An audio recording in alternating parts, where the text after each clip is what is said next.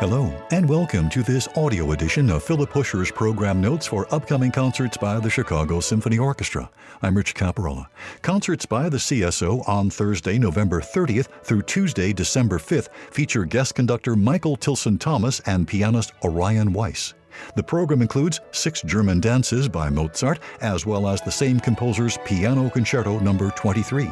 After intermission comes the Arnold Schoenberg orchestration of Johannes Brahms' Piano Quartet No. 1. Here are Philip Huscher's program notes on Mozart's Piano Concerto No. 23, a work lasting about 26 minutes. From 1782, the year after he moved to Vienna, until 1786, Mozart wrote 15 piano concertos. That's an incredible outpouring of important music, and it corresponds precisely to Mozart's heyday as a performer. These concertos were his main performing vehicles, as well as his primary source of income, and time has placed them among the crowning glories of all music. There's little else in all Mozart's output, aside from the great operas, to compare with the magnificence, subtlety, and consistent brilliance of these scores, and in no other works did Mozart so ingeniously merge the symphonic, operatic, and chamber music styles into a uniquely personal language of expression. In the winter of 1785-86, Mozart wrote 3 piano concertos, while he also worked on The Marriage of Figaro.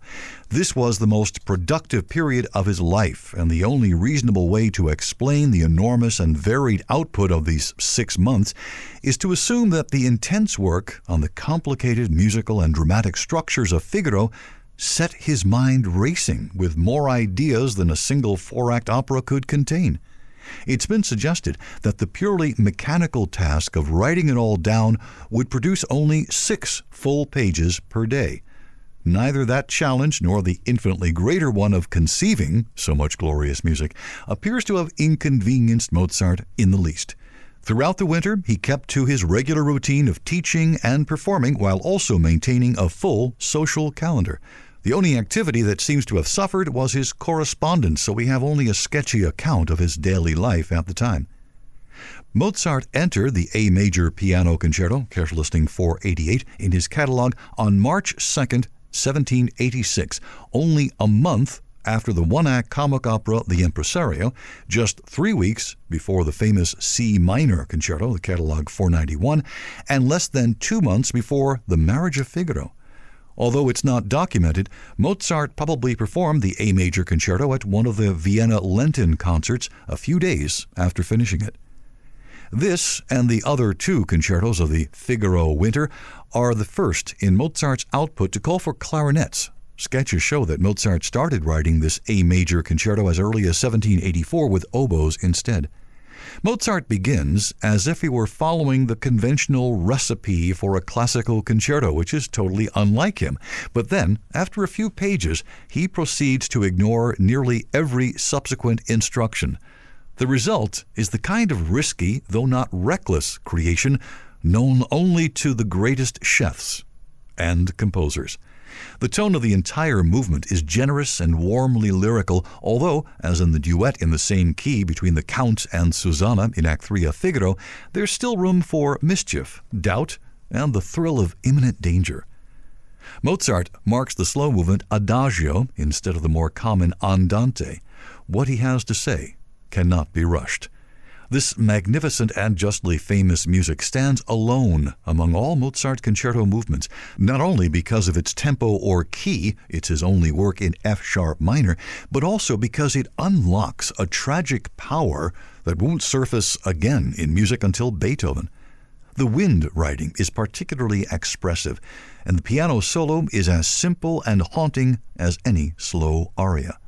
Even in Figaro, with its celebrated mixture of laughter and tears, there's scarcely a moment that plunges so deeply into the heart. The finale, a buoyant and delightful rondo, brings us back to A major, and after the adagio's revelations, it sounds like the happiest key on earth. Program notes by Philip Huscher on Mozart's Piano Concerto No. 23. And now on to the Arnold Schoenberg orchestration of Johannes Brahms' Piano Quartet No. 1, the performance time around 43 minutes. Arnold Schoenberg was 22 when Brahms died. Both men, the revered master and the young prodigy, were members of the Vienna Composers Association. Although they did not know each other, we're not even certain if they ever shook hands, Schoenberg was poised to become Brahms' true heir and to carry his legacy into the next century. Early in 1897, only weeks before Brahms died, Schoenberg began his first string quartet, a sumptuous work in D major. Alexander von Zemlinsky, a promising young musician and a friend of both men, showed the score to Brahms, who was impressed, or at least intrigued, by the music and asked about this man unknown to him. Zemlinsky explained that Schoenberg had been working as a copyist and arranger in Vienna to make ends meet. Brahms at once offered to provide a stipend so that Schoenberg could study at the conservatory. But when Zemlinsky presented the offer, the proud young composer turned it down. 40 years later, when Schoenberg had become famous not for following in Brahms' footsteps, but instead, in public opinion, for squandering his inheritance and trashing the great Viennese tradition, Schoenberg orchestrated the master's G minor piano quartet, a gesture of honor, homage, and love.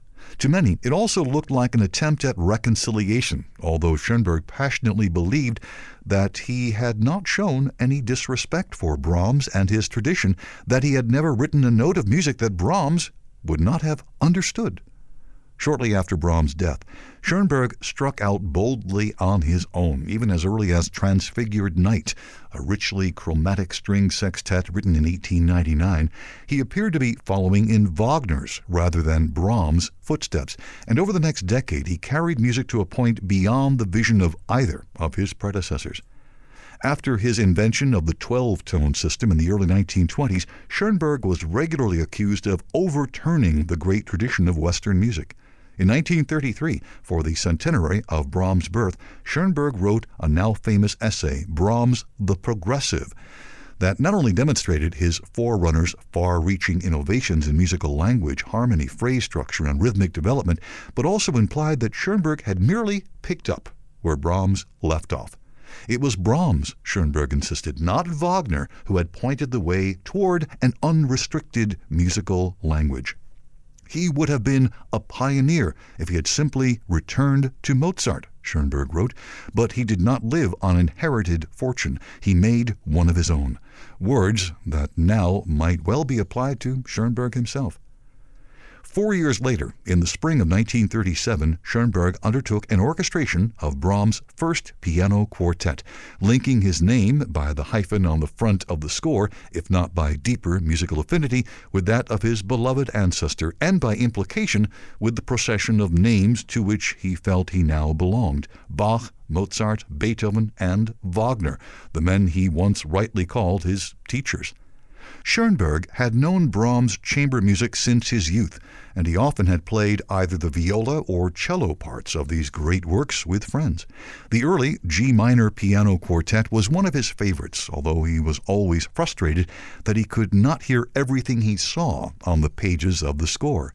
By 1937, Schoenberg was a master at transcribing music for orchestra. Early in his career, he had arranged countless operetta tunes to make a living, and more recently he had made magnificent transcriptions of Bach's organ works. From the Bach project, he had proved how, in the translation from keyboard to full orchestra, ironically, one could achieve greater clarity. Our sound requirements do not aim at tasteful colors, he wrote at the time. Rather, the purpose of the colors is to make the individual lines clearer. And this is very important in the contrapuntal web. We need transparency that we may see clearly. In the case of Brahms' piano quartet, Schoenberg was especially aware that the piano often drowned out the strings, and in reassigning the lines of Brahms' music to the full orchestra, he was careful to redress that balance. Schoenberg eschewed the obvious and naive idea of leaving Brahms' string parts to the orchestral strings and letting the winds and brass take over the piano music. Schoenberg's orchestration is a marvel of ingenious and savvy planning, betraying at every turn his craftsman-like knowledge of the orchestra from the inside out. It's as if a great painting has been touched by the hand of a sensitive restorer, shedding new light on familiar shapes, brightening colors, and sharpening contrasts. Schoenberg is always faithful to the original. He does not touch up the notes of Brahms' score as he goes. He merely adds color and weight. Schoenberg later referred to this score as Brahms' Fifth, implying that he had merely brought the inherent symphonic nature of this music to light. The remark recalls Robert Schumann's comment made nearly a century earlier that he heard veiled symphonies in the young Brahms piano music. Despite the integrity of his approach, Schoenberg calls for an orchestra Brahms himself never used, beginning in the very first measure with an E-flat clarinet and bass clarinet that do not appear in any Brahms score, and later calling for sizable percussion. In his 4 symphonies, Brahms allowed nothing more than a single triangle in the 4th. Still, Schoenberg's orchestration is purely in the spirit of Brahms, despite its little anachronisms, which Schoenberg handily dismissed, claiming that he had done nothing that Brahms himself would not have done if he lived today. The true mark of Schoenberg's achievement is that without changing a single note in Brahms' score, he has managed to reveal new truths about the original work. In the first movement, for example, Schoenberg refuses to orchestrate a repeated passage the same way twice. What was mere repetition in Brahms becomes development here. And in the development section, where Brahms wrote a rapid-fire dialogue between piano and strings, dramatic in its black and white repartee, Schoenberg produces instead a continual unfolding of shifting orchestral colors. The movement is also enhanced and even transformed by the addition of cymbals, triangles, and bass drums. Schoenberg's light-as-a-feather orchestration of the second movement makes something surprisingly dramatic of Brahms' gentle intermezzo. In the middle section of the following slow movement, Schoenberg provides all the fire and brilliance of a real military band, where Brahms had only mimicked one.